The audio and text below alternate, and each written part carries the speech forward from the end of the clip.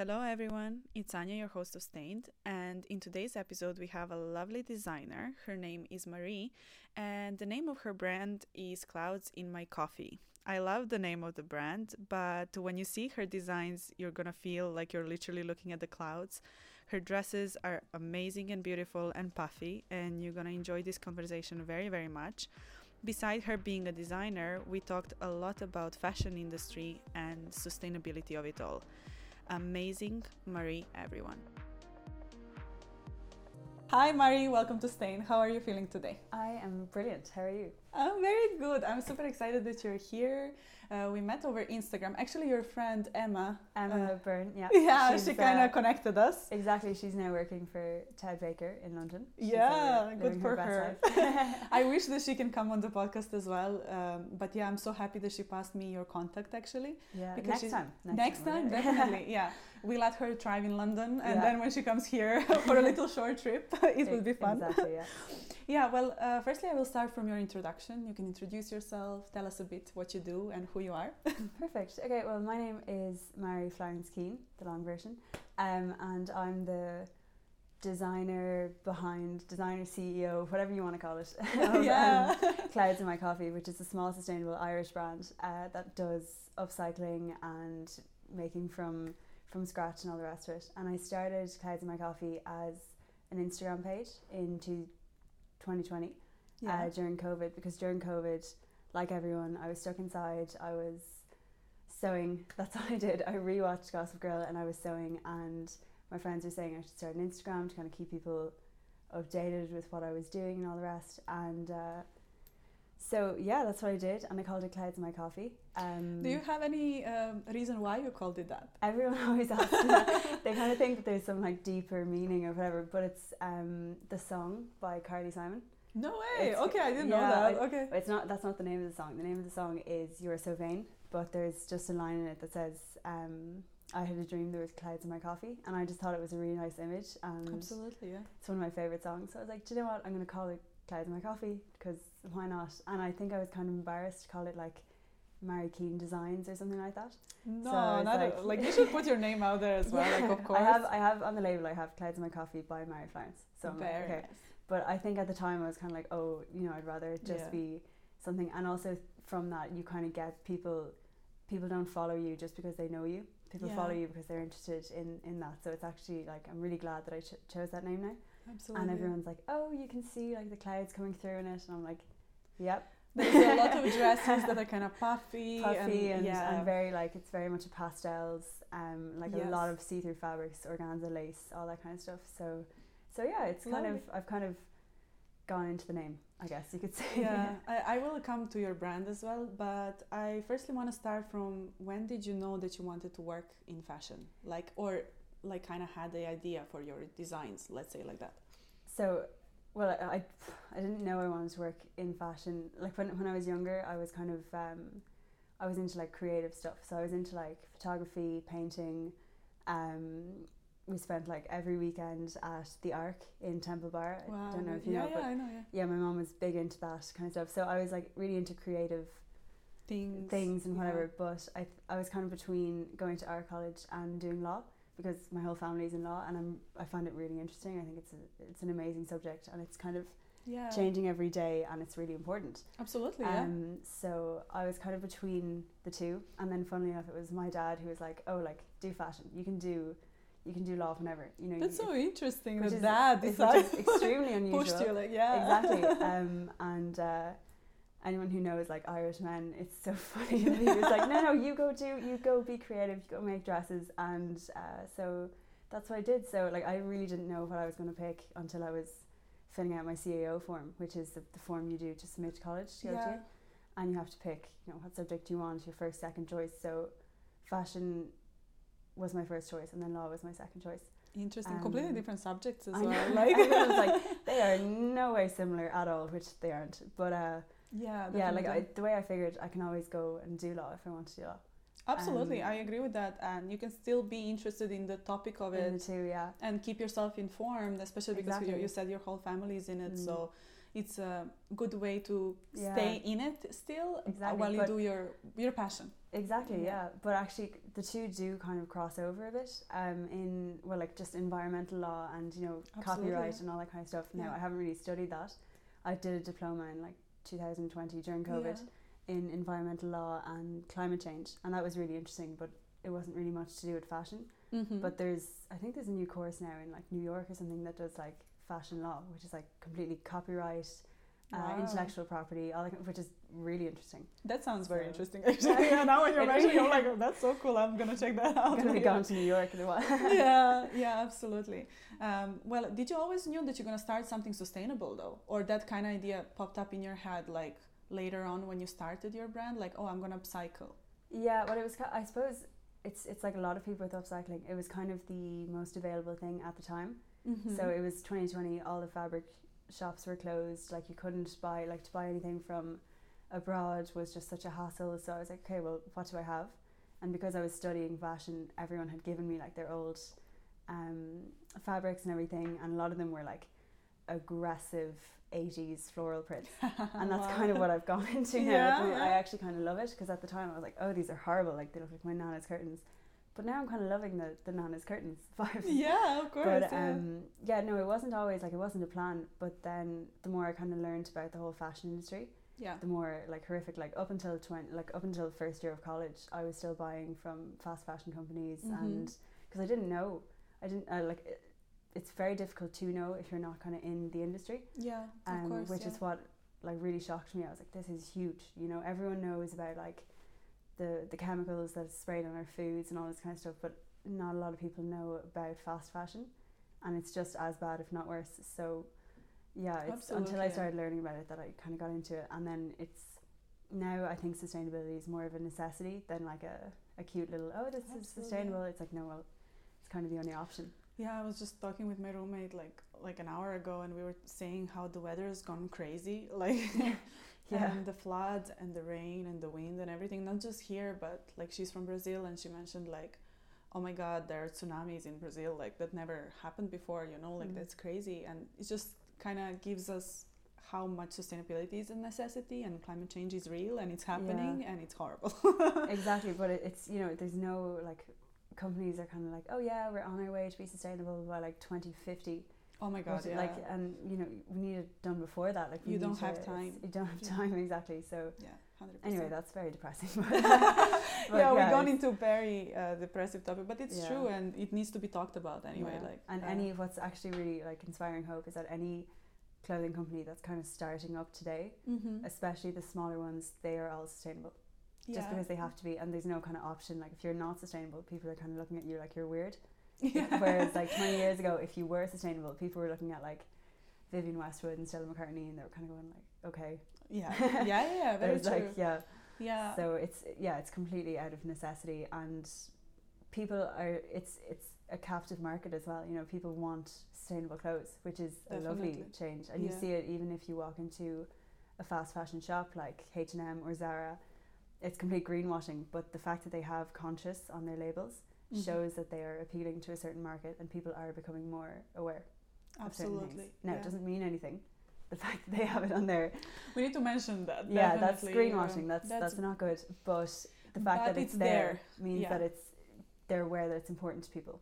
Yeah, I hope people that see those labels or are still buying fast fashion, they will kind of go and look it up on the internet, at least to educate themselves, like just even a little bit, kind of to know, oh, actually, if this is made out of recycled polyester, what does this mean?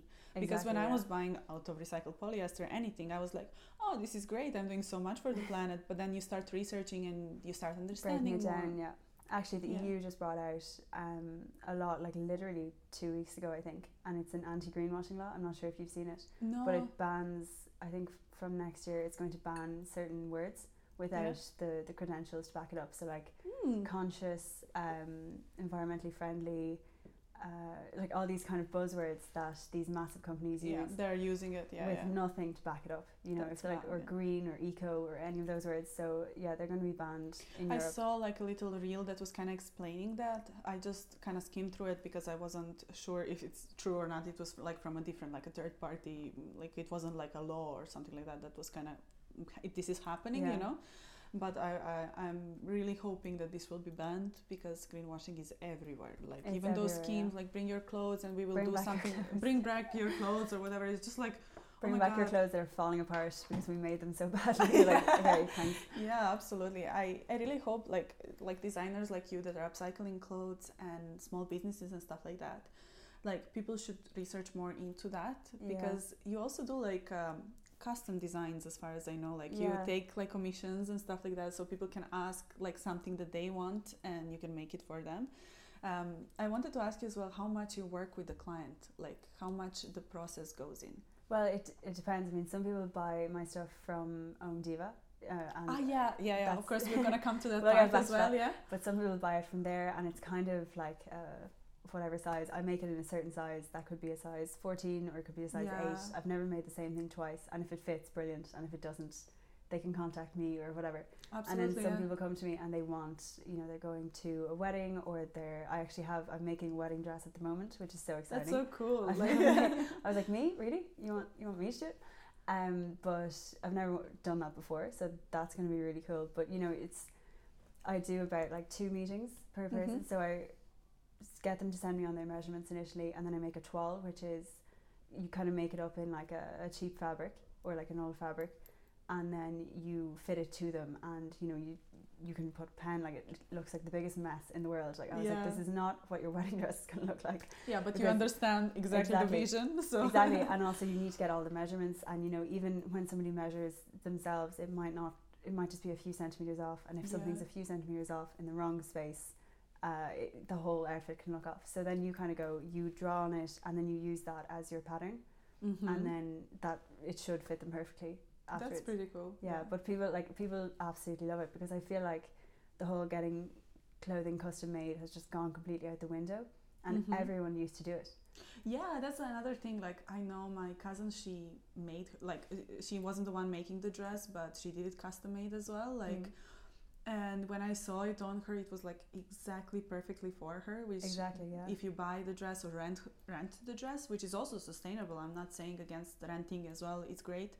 But when you see it custom made, it's like, oh my God, that's so meant for you. Like, it's so perfect. Like, yeah, and it comes like it comes back to the whole comfortable thing. Like if you're comfortable in your garment. But I saw that during my internship. Like that's like there's like the size 10, you know, UK size 10 or UK size 12.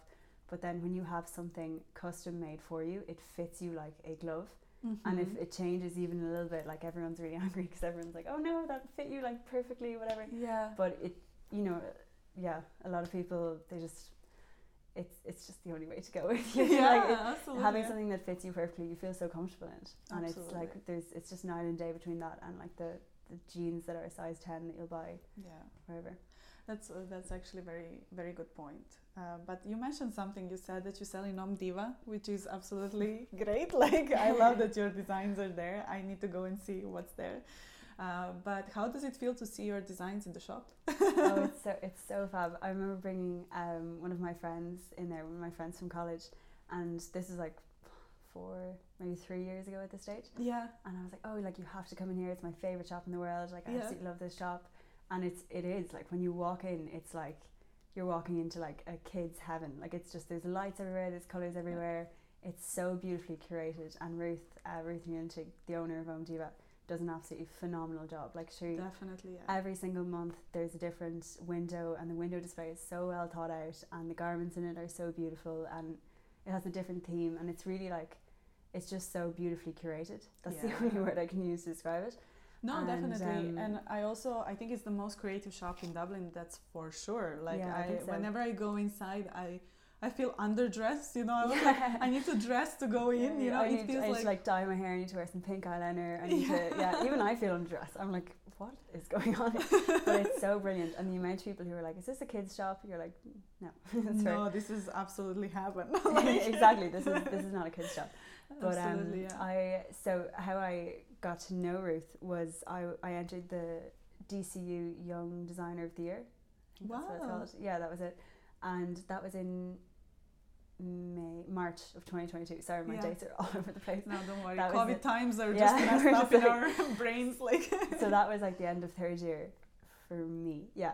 That was March 2022, and I was the runner-up. The girl who came first is like, she also did a collection with them, Jenny. Like, she's really talented, and she goes to NCAD. And my outfit that I made for that was like super duper clouds in my coffee. Like, it was so puffy, it was so pastel, all that kind of stuff. Yeah. And I actually met Ruth afterwards because the first prize, sorry, I have to go back to that. The first prize was a collection with Home Diva. Yeah. And I came second, and I really wanted the first prize. Of And course. I actually ended up meeting Ruth in the car park afterwards. And she's like, No oh, way. that was yours, because I was holding my garment. And she's like, that was yours. And she took my number, and that's how it all started. She offered to do a collection. And it's so fab to do a collection with them, because they're like, whatever you want, just do anything. Like, it's completely open brief, and they want everyone to be as different as possible, which is just fab, because the whole first floor of Diva is just Irish creators. Yeah, And I know it's that. all, Yeah, and it's there's so amazing. many like amazing people. And I used to walk up there. I was like, oh my god, it's so creative, Yeah. and it's such an explosion of just like color and life and like imagination, and it's so cool to be like, yeah, I'm part of that. Absolutely, I'm there too. 100%. Yeah. Yeah. But yeah, my question was actually about Tom Diva as well. Like, that's so cool. Like, that's the coolest thing. Like, I think when you're making something and somebody appreciates it, and it's like there for people to see it, like, and people can buy it, and you can actually profit from your dreams, literally. Like. Exactly. But when people like that's like what I absolutely love. Like, when people buy something, and then let's say I get a message on Instagram or something, they're like, oh, like, I bought this dress, or I bought this set, and like, I feel so comfortable in it, like, thank you so much. And they're like nearly thanking you, and you're like, no, thank you. But like, it's such a nice feeling. Absolutely. And there was a woman actually who bought one of my dresses, and it was like this kind of a velvet, it was like a greyish blue velvet dress. Yeah. And she ended up wearing it on the Late Late, but she was on the Late Late show. Sorry, I don't know if you. Yeah, I know. Yeah. I know. I'm just like in shock, like a little. No, but she was a part of like a band, and she. Wow, so cool. It was like a traditional band. I should really probably know the name of the main guy. Anyway, we can check it later. We'll check it later. Yeah, that's not important. The dress is important. That's of course. And she texted me, and she's like, oh, like, I've never found a dress that I'm like this comfortable in. Like, thank you so much for making it. And that is what I absolutely love, when people are like, I'm really comfortable and I feel fun and I'm fitting into my style, or this is what I want my style to be, and one of your pieces was perfect for that. Like, I think that's it's so rewarding, and it's just so like, it's so cute. And then again, you make a community, and that's your community, and that's who follows you, and it's people who just want the best for you and who love what you're doing, and that's lovely to be in that group. Absolutely. Like, if people obviously like go into Diva, for example, and they don't find their size or something like that, do you prefer being contacted over Instagram? Yeah, that's your main I would say Instagram, because just everything's in the one space, and exactly, it's just and then people just kind of, it's kind of like nearly a portfolio. Just my Instagram page is just like, this is everything, like whatever. These are my designs, here you go. But again, I've never made the same thing twice. So when people contact me and they're like, what do you do? I'm like, well, what do you want? Like, I tell me already. It's literally like the amount of different stuff. So it could be anything. That's it could be anything, and I'll find a way to make it clouds in my coffee. Because it'll just be But it's your creation. I also want to say that you just recently graduated, which is amazing. You're super young, so I just want to give a round of applause for that. Like, thank you. You're doing so much already, and that's pretty cool. When we met for a coffee, you mentioned to me that you did an internship in Paris as well. And I want to talk about that experience as well. How was that? That was an amazing experience. So last summer, summer 2022, so previous summer, I went to Paris for 3 months, and I interned with Chanel. So I did 3 months and in 3 separate ateliers. So the first atelier was the atelier, the haute couture atelier, and then the second one was the ready to wear, and the third one was alterations. Mm-hmm. So it was kind of like the haute couture, you were spending like 8 hours doing like half a zip, and everything was just perfection. Like, these dresses are like start at 50,000. Do you know, like, wow. it's the amount of money spent on these, but the amount of care and attention is just crazy, unbelievable. Like, I spent the 8 hours I spent on a zip. It wasn't even for like the outer garment, it was for the garment to go under the first garment. It was, oh my god. And then the second one was ready to wear, so that was kind of a bit faster, but still the attention to detail was really there, but there was a bit more kind of pressure. And then the third one was alterations. So there's two boutiques. There's two Chanel boutiques on Rue Cambon, which is where Chanel headquarters is. And people who come in and they're like, oh, the sleeve is 5 centimeters too short. It's not quite haute couture level of fit, but it's very close to that. You know, they're ready to wear. So they alter them so that they fit the customer. Wow, that's crazy. As best as possible. As best as possible. But that was very much like, okay, you need like 10 of these done in the day. Like, let's go. And you're working on these. Like, I did mess up a few things. And one of them was... I love that. Like, I'll be honest, I messed up some stuff. I did mess up some stuff. Like, there was a 10,000 euro dress there that kind of got a fit. It wasn't entirely my fault, but it was kind of my fault at the same time. But it was just a lot of pressure, and it was a lot of like deadlines, and it's like, this person's private jet is leaving at 4, and we're like, okay, great, great, yeah. So yeah, it was you're very working different with places. crazy rich people, like that's mad. Yeah, but there was queues every day outside Chanel. Like, there's queues. So I was like, okay, very good. But it was a completely different world, a completely different experience, and it was and of course, like in Paris, I love Paris. Would you live in Paris? I would absolutely live in Paris. Okay. Yeah, I love Paris. Well, you speak French as well. I do. That's brilliant. Like that's amazing. So for you, it would be relatively easy transition. Exactly. Do you have any family member that is French? Yeah, my mom is French. Oh, so you're half French. Yeah. Amazing. Yeah. Exactly. Yeah.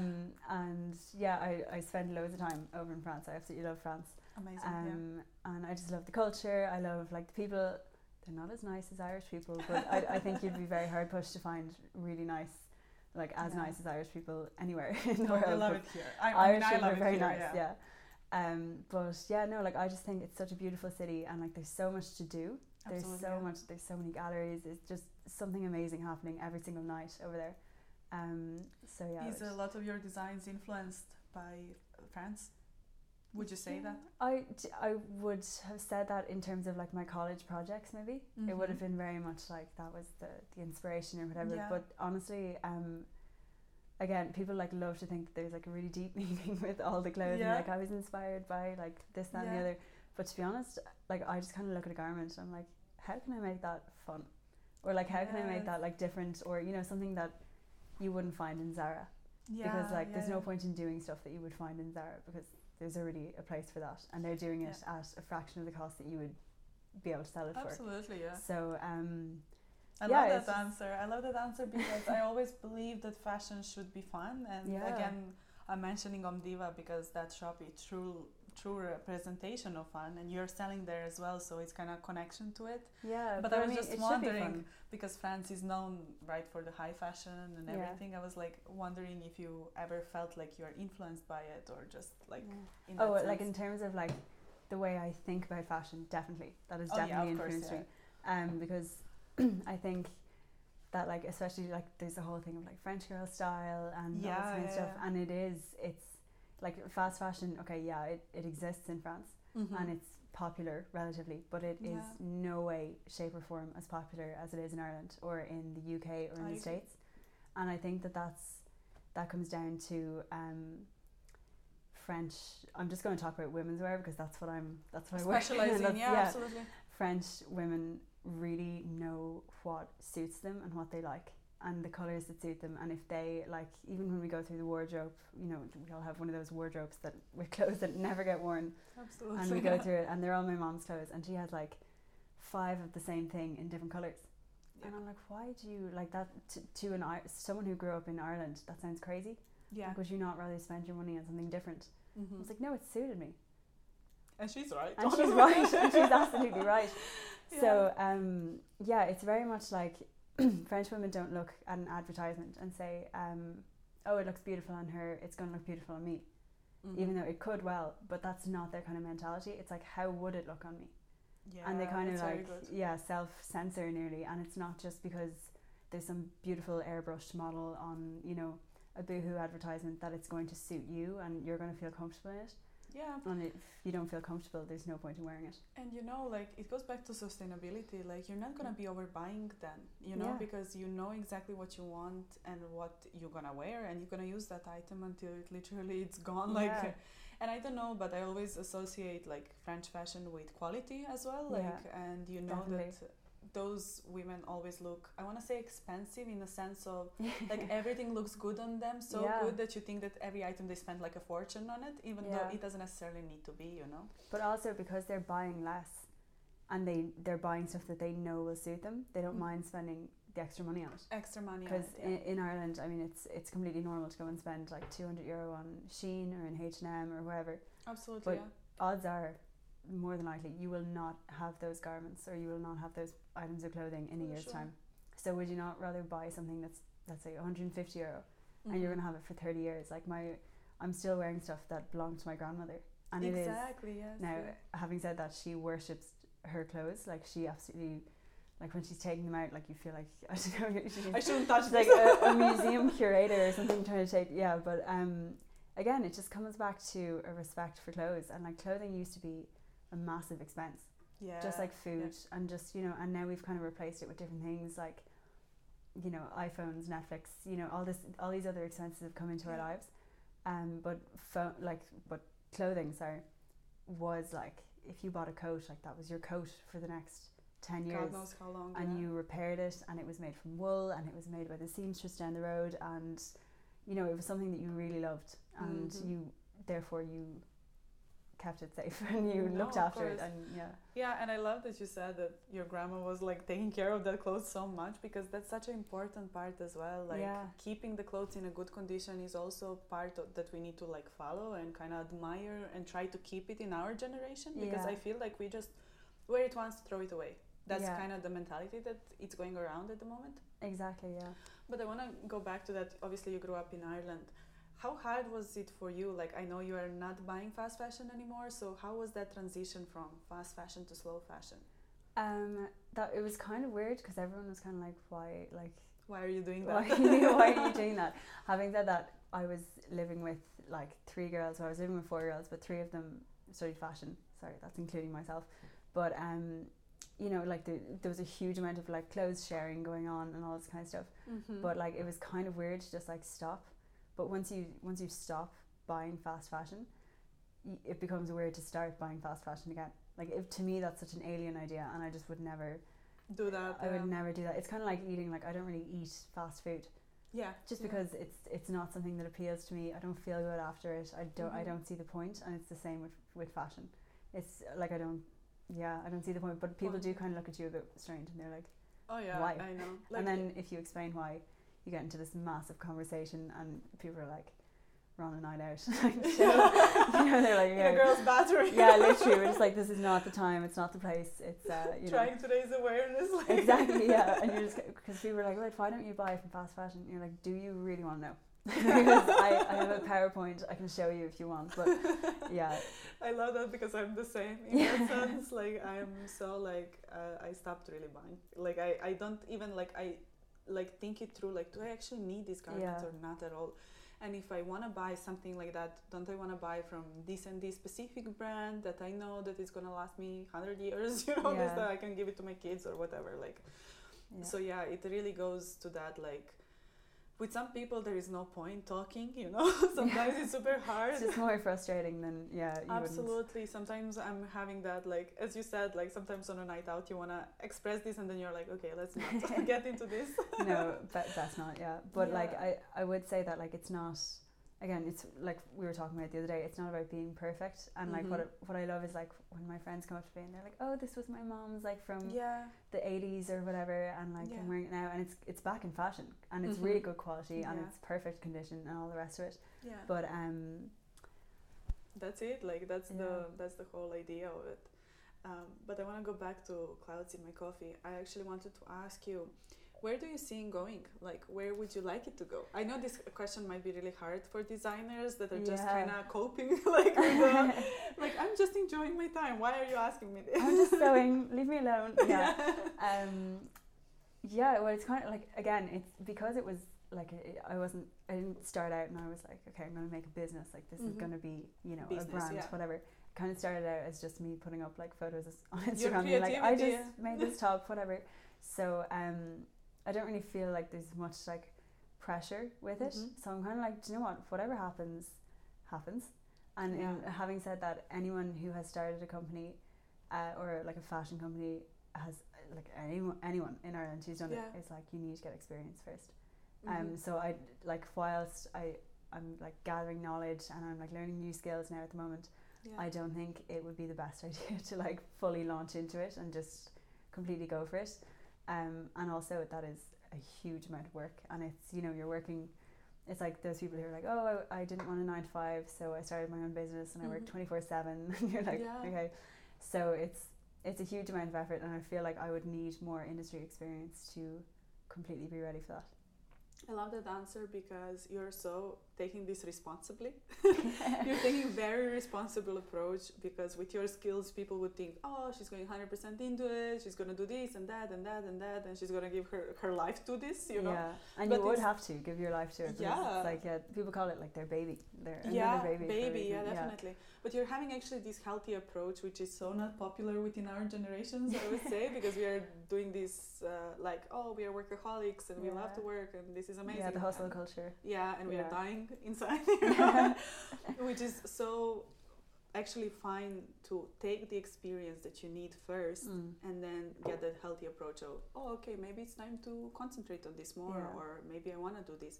That not necessarily mean that you're going to stop doing it, not at all. It's and I don't want to either. Exactly, But it's not like, it's not that I'm saying never, it's just, and I do think I'd be able to do it now. Like, it's not like I'm like, oh, I'd never be able to do that, because like when people are like, oh, I wouldn't be able to do that, I'm like, shut up. Like, yes, you can, of course you can. Yeah. But it's just that I think I would do a better job of it if I had more experience. Yeah, definitely. And I would just make, it would be an easier success. I think I'd save myself a lot of suffering if I just kind of learned a few harsh lessons first, like from within the industry. And also, I know how my tiny little company works. I have no idea how like bigger company works. Like, you know, in Chanel, I was a very small cog in a very big wheel. You know, like you do kind of need to see the different aspects of it. You need to see different like fashion. I keep telling people, like in Chanel, it was like 50% people creating, like sewing and designing and all that, and then it was 50% marketing. Like fashion is, at the end of the day, unfortunately, it is a business, and it's all about marketing, and it's all about your customer base and all that kind of stuff. So I haven't got a clue about that. I'm doing like a small business course at the moment, which is really interesting, but again, I don't think. No, that's super cool, because you do need that aspect. If you want to be a CEO, founder, whatever, of your own business, like starting from yourself, you do really need to know so many different elements of it. And but I think that's the beauty of it as well. Like, if you're gonna make it your baby one day, then you want it to be the best possible. Of course, thing that it and can you need happen. to know every aspect. And like, there's like my college course was very much like the creative side, which was fun and which was lovely, but at the same time, like, I haven't got a clue about the business side of it. So like, and not that like if I wanted to study business, I would have studied business, but you do kind of need like a certain basis, you know. You need a certain foundation, and without that, you're not really going to go anywhere. I wanted to also ask you, I forgot at the beginning, where do you source the materials that you use for the making of your clothes or anything? That is like, it's like a huge amount of things coming together. So there's like a lot of people would have given it, like same with during COVID, a lot of people, the amount of fabric some people have lying around the house is weird. It's crazy. It's weird. It's like hoarders. Yeah, you know? literally. And they come with these like massive bags. So I just have, that's again goes back to the whole, I've never made the same thing twice. So there's like fabrics just coming from random people, and some of them are awful and some of them are lovely, and you know, you can upcycle into certain things. And then there's a dead stock fabric warehouse, if you will, out in Newbridge, and they get dead stock. Now it's a lot of quite heavyweight fabrics because it would be used for interiors, but sometimes you find like these gorgeous fabrics, and they're like, dead stock is basically when like a company, let's say Zara, thought that they were going to sell 5,000 of these tops or whatever, and then the tops weren't selling, so they stopped production, and then that line of fabric would have gone to landfill, but it was diverted, so this place buys them from them at a seriously reduced rate, and then they sell them to other people. That's amazing. So it's kind of just diverting from landfill, and that's where I get a huge amount of my fabrics. And that's very good. And then like for my graduate collection, I bought like a dead stock Chanel tweed, because I was just like, oh, I might as well. I might but as well. But like, it depends. And then, you know, so I know some people who get their fabrics, like they work solely with like linen or something, which is a gorgeous fabric, and they get it from Irish suppliers. But because the Irish fashion industry has reduced so much in size. Like we used to be like, you know, a massive country for like iron jumpers and like lace and all that kind of stuff, and now it's kind of completely reduced. So there's very few Irish suppliers of like linen and stuff. Actually, you're not the first person that is telling me this. Like with a lot of people that I talked with, they were kind of having the same issue around this. Yeah, and that seems to be the biggest problem. Like for a lot of like any Irish designers, their biggest problem is keeping the whole production line in Ireland. Yeah, because that's a massive part of sustainability. It's keeping it local. Keeping it local. You know, it's cutting down on transportation. Like there's a few different ways a garment can be sustainable, and made local is one of them. And yeah, just trying to keep everything. So keeping like the pattern cutting, all that kind of stuff. Everything, No, that's.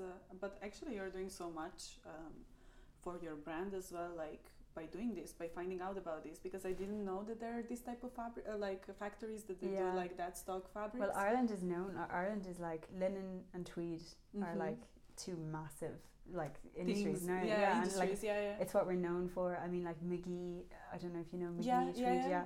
They're like Donegal. That's made up in Donegal, and they're beautiful fabrics. There's like John Hanley. There's so many mills and stuff in Ireland. Yeah. But because obviously we're paying Irish wages and all that kind of stuff, it's a huge amount more expensive, and that's why it's so tempting to go abroad and work somewhere else. But work somewhere else, but also to get your fabrics from somewhere else. Also, yeah. Because like, you know, you could like there's certain for certain fabrics, like I don't think I've ever paid more than €50 a meter for certain fabrics. But in Ireland, you'd have no problem paying like €80 for like tweed or something. But it's a beautiful fabric. Of course, you know, all that kind of stuff. But it's just it's a completely different level. So keeping it in Ireland, you're going to have to charge more for it, and that's why people are like, I'm going to lose customers if I charge more for it, and you know, it's kind of a you need to make your rate higher, obviously, as well. Yeah. And I think people forget how much work goes behind it. As you're obviously a designer, and there's so much work in preparation and finding the materials, and then sewing and doing and God also knows you have to get to the point where you know how to do this. Absolutely. I didn't even mention that. It's absolutely, of course, you went to design school and everything, but there is so much going into it, and people often dismiss these type of things, you know, like, oh, this is so expensive, I don't want to pay for that. But wait, let's think what goes into everything that it's in preparation for your dress to be made, or not just dress, anything really. But I think people often just like shrug it off, because it's being compared constantly to fast fashion, and that annoys me so much. It annoys me too, yeah. But it goes like, it's, you know, when people are looking at a top for €4 in Zara, they're like, why wouldn't I just go to Zara? And it's trying to like break it down, like, okay, go to Zara if you want to, but well, actually don't go to Zara. Don't go to Zara if you want to.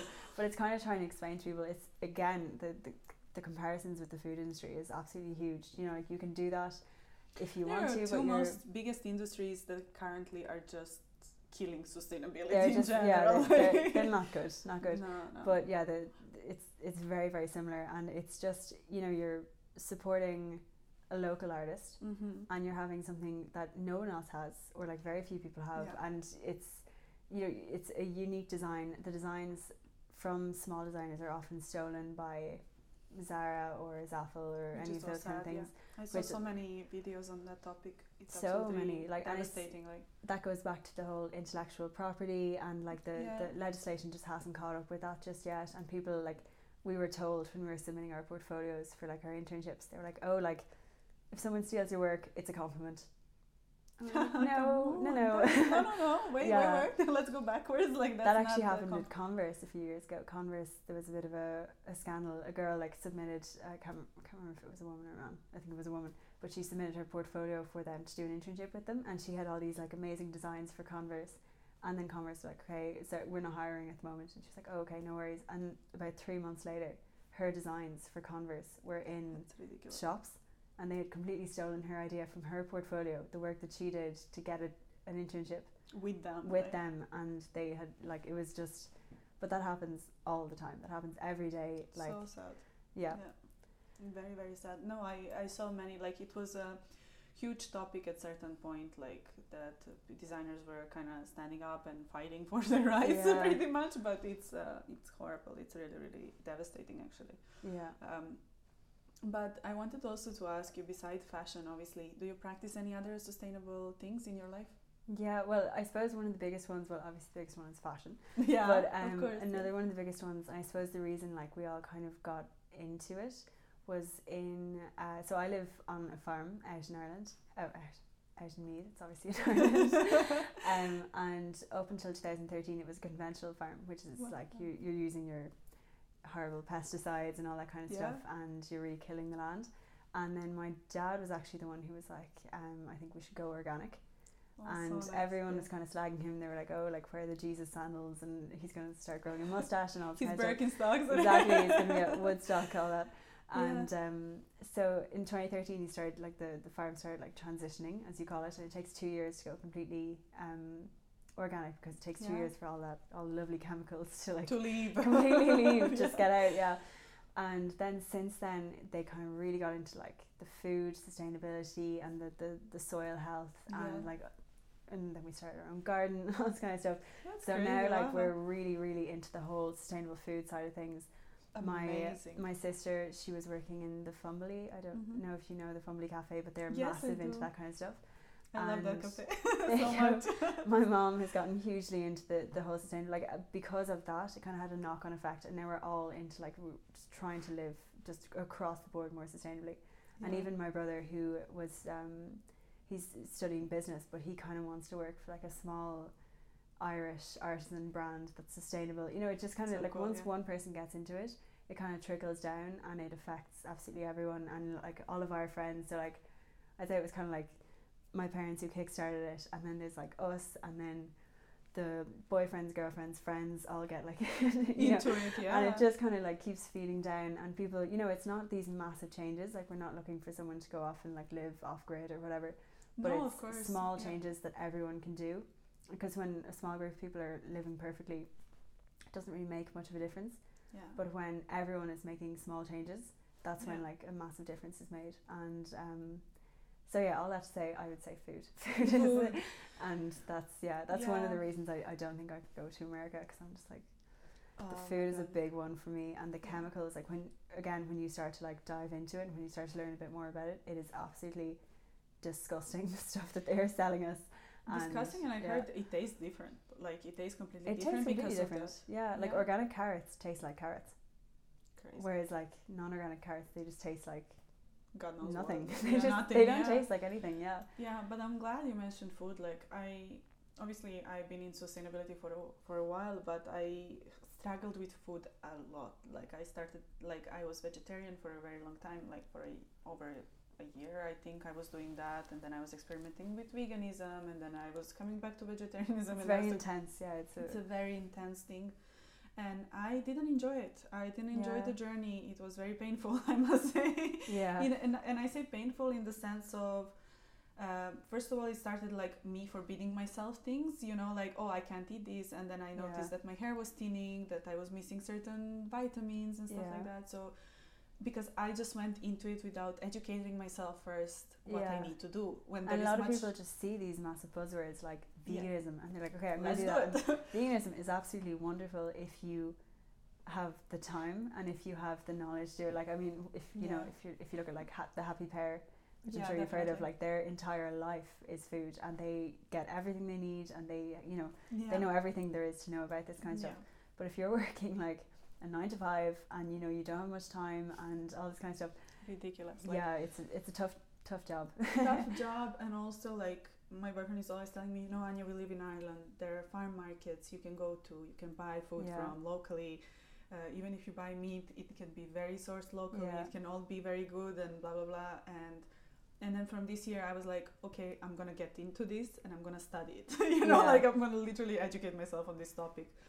And then I realized, okay, I can go to this local market and just get my veggies there, and they don't need to be wrapped up in a plastic, and they can be from the farm next door. And that's why, because you said you literally grew up on a farm, like that's so amazing, because it's literally your influence to believe that we can grow our food.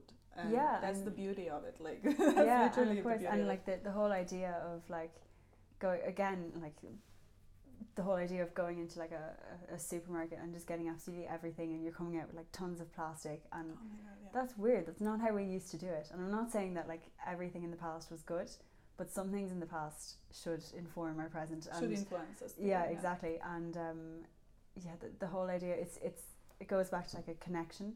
Yeah. And it's trying to disconnect us. Like these huge companies are constantly trying to disconnect us from our food, our clothing. Like there are people who are growing that food. There's people making our clothes, and like once we feel disconnected, we don't actually care. From where it comes from. I come from myself. I didn't give a shit about any Same. of this stuff. Like, I didn't care at all. Like I didn't care. Like, oh, I'm going to Zara. Doesn't matter that a kid made it. You know. Yeah, like, but I didn't even know that a kid made it. It didn't even cross my mind. I was like, to be honest, why the kid would be in the factory making my clothes? You know, it's weird. Like, yeah. But like I didn't even know. Like I was kind of like, on my label for Clouds in My Coffee, it says handmade in Ireland, and I was kind of like, should I put handmade in Ireland, because every single garment is handmade. Like it doesn't matter where it's coming from. Yeah. It's coming, like everything is handmade by a human being. Like there aren't these massive machines somewhere making all these €4 t-shirts. So every single garment that everyone is wearing today is handmade, unless it was like 3D printed. But there's not many people wearing that kind of stuff. So like everything's handmade, and there's somebody behind that garment. There's someone who dyed it. There's someone who sewed it. There's someone who picked the cotton for like to spin them into yarn. So there are a string of people that leads up to that one white t-shirt that you've bought in Zara, and when you don't feel a connection with them, that's like my fashion journey started because of those people. Actually, I wanted to like literally fight for human rights. That was my first kind of idea. And then you start, like, it didn't start from, like, all the sustainability journey. I always say to people, sustainability is not just thinking about nature and your, like, environment and everything. It's so much more that goes into it. There are humans that are exploited for this. And that's not sustainable. Like, obviously, I always say sustainability is such a broad term as well that can be used in very easily sometimes. Yeah. But there is so much that goes into it. And, like, if we would just look like into the sources that we already have and kind of read it through it, we would already know, like, okay, I'm not going into this. I can choose where my money is going. Obviously, it's not going to go to this big corporation that it's Inditex or Zara, Stradivarius, whatever. It belongs to that one company. But that's another really important thing. I can't remember who said that, but they were like, every time you spend €1 or whatever currency you're using, you're voting for what kind of world you want to live in. Oh, I love that. And I was saying, like, I can't remember who said it, but it's a really great one. And you're kind of like, oh yeah, actually, you are like, you know, if you're buying, supporting somebody there. Exactly, you're supporting somebody. It just depends. Like, you know, you could buy a can of Coke, or you could buy like a can of kombucha that was made in Ireland. You know, by like people that you probably know. Yeah. Because this is Ireland, everyone knows everyone. But it just depends, and then you're supporting them, and the support's not going to Coca-Cola, and you're supporting something else. Like it's absolutely I agree with that. And like you don't have to live. Again, it's not about being perfect. You don't have to live off grid somewhere and wear sandals. Like you. That was the first thought of my family when I started doing this. It was like, oh, you're gonna start doing like these hippie dippy things. Exactly. You know, like. I'm like, no, I'm not actually. I'm just living as you, normal person. I just choose where I buy my food, and I choose where I buy my clothes and other things. Like it's not. Yeah. I'm not going to the biggest supermarket, or I don't know, going to Zara again. We mentioned Zara many times, but I don't remember the last time I went into that shop. Like and I'm so glad, and I'm proud of myself for that. And it's not like there's not like a massive chunk of you missing because you haven't gone in there. Yeah, like you probably feel more yourself than ever. Yeah, definitely. And you know, when people ask me, oh, where is that outfit from, or where is that top from? I'm happy to say, oh, I shopped it secondhand, or it's vintage, or it's from this designer, and it just feels good. Like, like you're like, I'm better than everyone. No, I have PowerPoint presentation on it. Exactly. Like, where my outfit is coming from. Because I started being curious as well. Where is this coming from? Like, I want to know, like, who made it? I want to know that person, you know, like, I want to shake their hand, like. Yeah, and I was giving a lecture like a few weeks ago to like HR students, and we were kind of talking. They were doing like the Sustainable Development Goals, and I was kind of it was my auntie who was a lecturer actually, and she asked me to do a lecture on this, and I was flat out doing research because I was like, I don't want to tell them the wrong thing. That would be really embarrassing. So I was doing like a research on, again, I just took an example of like a plain white t-shirt that ends up in M&S or wherever. And I was doing, and just until it gets to the shop, so it gets from it being like picked, so let's say it's getting, the cotton for it is being picked in like Mississippi, and from that point to when it gets on a hanger in a shop, the average kilometers done by that garment is 32,000 kilometers, and that's just for that one t-shirt to get to the rail. Like that's it, because it's like picked in Mississippi, and then it's spun into yarn in Morocco, and then it's dyed in Bangladesh, and then it's shipped off somewhere else to get cut, and then it goes back to Bangladesh, and it gets, and then eventually it gets shipped to some fast fashion shop in Europe, and then that fast fashion shop might be shipping it somewhere completely different. And then somebody might order it, and then it gets shipped to America, and you're like, oh, for God's sake. For God's sake, it's but like, honestly crazy world. How did we get to the point where that's normal? Where what we're wearing on our backs has travelled more than we ever will. Capitalism. Exactly. It goes back to that, like, who you vote for, what you want, where you are, which country you live in. Obviously, I always say, we came to that point that sustainability is privilege, which should really not be like that. This should be normal, like norm for everybody. Like, obviously, when I tell my friends, oh, I'm doing this, I'm shopping secondhand and stuff like that, they tell me, well, we can't because we live in a country that doesn't have flea markets, or it's not popular at all, we don't do this, and then the only sustainable thing you can do is swap with your friend, maybe now it's becoming more popular, but I'm definitely coming from a country where that's zero popular. But I absolutely love shopping secondhand, and I've done it ever since I kind of came into our college, because especially in our college it's really cool, like if you're like, this is vintage, whatever. Dublin is so not for that. Dublin's right. Yeah, you're kind of like if you say I bought this in a fashion shop, they're like, ew. You have to be like, it's vintage, or like I upcycled it or whatever, which is lovely. Upcycling now, it's a big thing. It's a big thing, because people like it. Again, but I went into a shop on, it's one of those charity shops on Georgia Street. Might be NCBI or Oxfam. There's so many of them. But anyway, I went in and I love like tweed blazers. So I was like looking at the tweed blazers, because I like that's my thing. I love that's my thing. And next thing, one of them was €100. Oh yeah. One of the blazers was €100, yes, and I was like, hold on, because secondhand shops, well, we don't really have secondhand shops in Ireland. They're charity shops. And they're meant for people who need them. But at the same time, there's enough clothing currently on the planet to clothe the next 7 generations. Yeah. So when people are like, oh, you're taking it away from these people, I'm like, there's more than enough. Trust me, there's more than enough to go right. Yeah. But the fact that they were charging €100 for a tweed blazer, I just found that, like, for a second-hand tweed blazer, I found that completely ridiculous. Like, I know exactly what you're saying right now, because obviously, like, I work with a lot of people that are in second-hand business at the moment, so I know, like, if it's curated, how much work goes into it, and what they do, like, that's beautiful. I love that. Like, I love to know these things as well. Like, if you spend a certain amount of time on preparing this garment to come into my hands, I want to know that, and I want to know the value of it in that sense.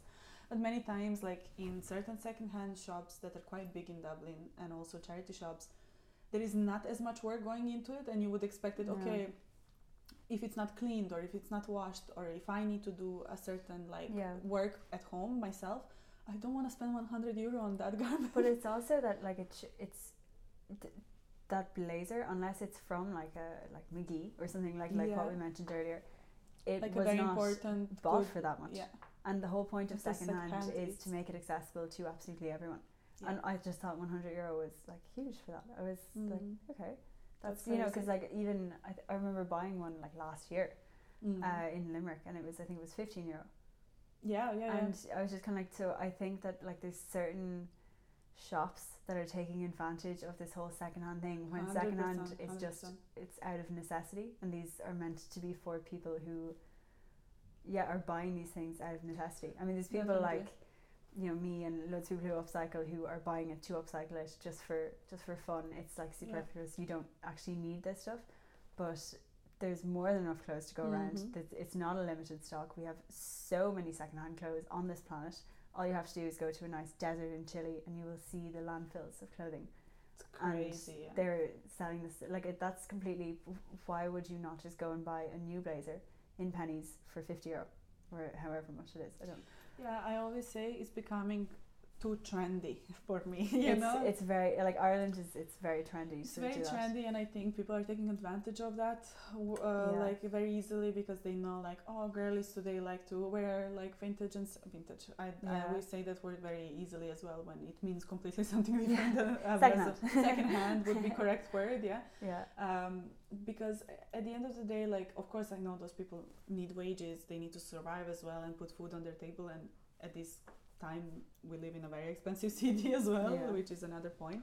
But there needs to be some type of like limit, like where we need to say, okay. But that's again, I think it comes to education, rather than trying to price people out, because that is not what charity shops are there for. Charity shops are there for clothing to be accessible to everyone. They're there for people who cannot afford, people in need or whatever. People in need. And like when it's become too much of a trend that you're pricing those people out of the shops, where are they getting their clothes? 100%. So I was just a bit shocked by that last week. I was like, that's not okay. That's not normal. I know, because I was passing by a lot of them actually. I went into Capel Street, I went as well into Georgia Street, like those main streets that are known for charity shopping. And I'm searching for a blazer for myself, because I like those oversized blazers, and usually they have them. But whatever I saw, I wasn't happy with it, or it was overpriced as well, because I'm so like picky now what I'm buying. Like I know I'm one of those annoying customers that's gonna spend ages looking at the item, but I want to be sure that I'm gonna wear it as many times, like as possible. Absolutely. To fall off. And the quality, that it's good and whatever, like. But we went into a very important topic actually, and I love that we talked about it, because it's super important for sustainability. But we're coming till the end almost. I have the last 3 questions for you. I'm ready. They're connected to the values of the podcast, and the first question is, what community means for you? Okay.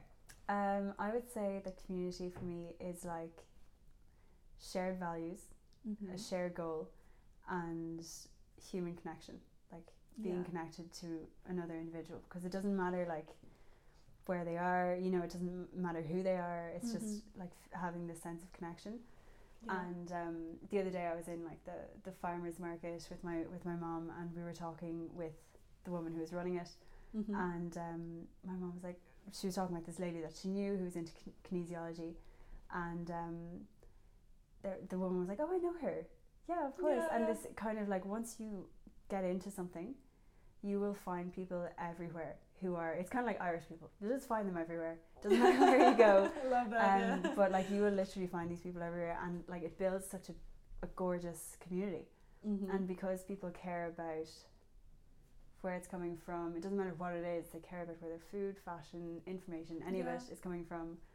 They just have like a sense of values then automatically, and that it just creates a really nice community. And I was making this comment to my mom then afterwards, and I was like, the people who follow me, like I don't have that many followers in Clouds in My Coffee at all, but the people who follow me are so unbelievably lovely and supportive, and it's just so nice, because like you build it up really, really slowly, and like these people, they're just very, very just kind people, and I'm so glad that I have that like small community. I say the same about the Stained. Like, I'm so happy that I started this project, and I don't know how many times I said this, but it's so nice to meet people like yourself, or people that share exactly the same vision as you, like, and going towards the better world and like planet that we want to build, And it's easier to do something when you know you're not alone. Exactly, and when you know that people are supporting you, like, it's a lot easier to do it. You're kind of like, oh right, okay, so I'm not just like some basket case who's like trying to do this by 100%. yourself. No, support is very, very important. Yeah.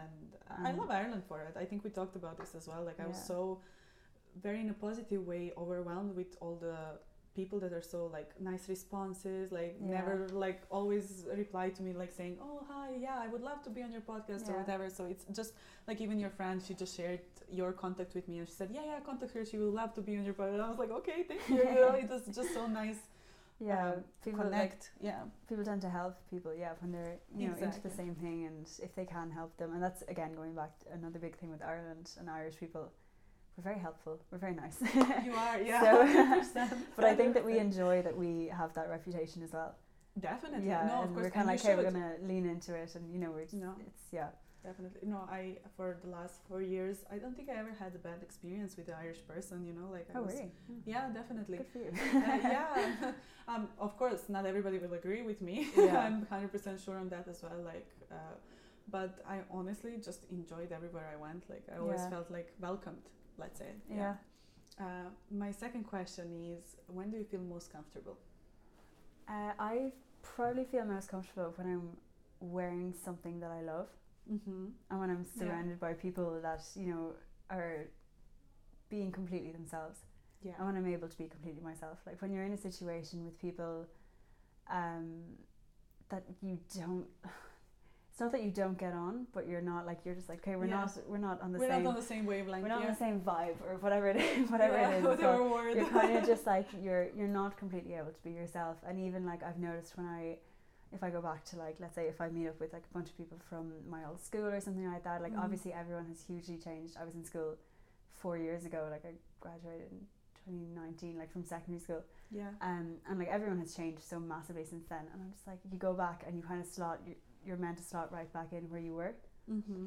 And I'm just kind of like, It's impossible. it's impossible. You can't do it. Yeah, and you've changed, and everyone's changed, And that's fine. And I don't like, feel, that's fine. Absolutely. Like, it's not that I feel uncomfortable, but I Mhm. just feel a lot more comfortable with like, the new people that I've met or whatever, because you're going in a certain direction. Mhm. Everyone's going in their own little direction. So I would say when I'm wearing something that I love, and when I'm completely feel comfortable in my outfit, Love that. which again goes back to the whole French girl thing.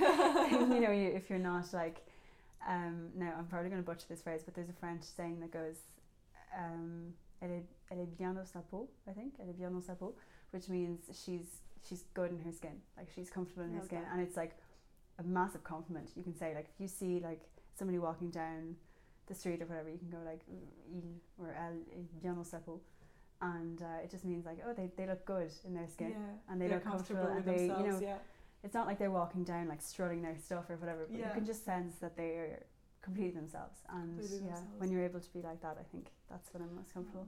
Love that. I love that answer, and thank you for sharing the phrase as well. It's a nice phrase. I wish I can speak French. It sounds so beautiful when you say something. I have a big Irish accent actually. When I speak to French people, they're like, your accent is so like, really. Cute. Fair enough. It's very annoying. The last question is, where do you get inspiration for your ideas? I suppose nature. That's probably where like it's lovely. Yeah. Like the whole clouds in my coffee, as I was explaining earlier, it's kind of like me that fit the name more so than like the name fitting me. But I kind of love that it's like that kind of like puffy clouds. It's like ultra feminine, soft girl. Like again, clouds in my coffee. It's not something that I wear all the time. It's meant to be fun, and it's meant to bring joy, and it's fashion's meant to be fun, and that's what I love about it. Now, I think something important to say is that I don't wear clouds in my coffee because it's too cold in this country. During the summertime, I'm flat out wearing clouds in my coffee. I love it. I love wearing colour, and I love when I can make people feel comfortable in something that they're wearing and confident. And again, going back to those messages, like I love getting those messages. And I think that bringing people joy with something that they can wear, that's a really beautiful thing, and I'm really glad that I'm able to do that. Lovely. Thank you so much, Mary. That was so lovely. Thank you so much for having me.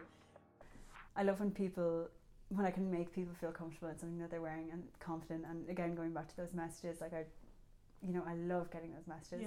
And I think that bringing people joy with something that they can wear, that's a really beautiful thing, and I'm really glad that I'm able to do that. Lovely. Thank you so much, Mary. That was so lovely. Thank you so much for having me.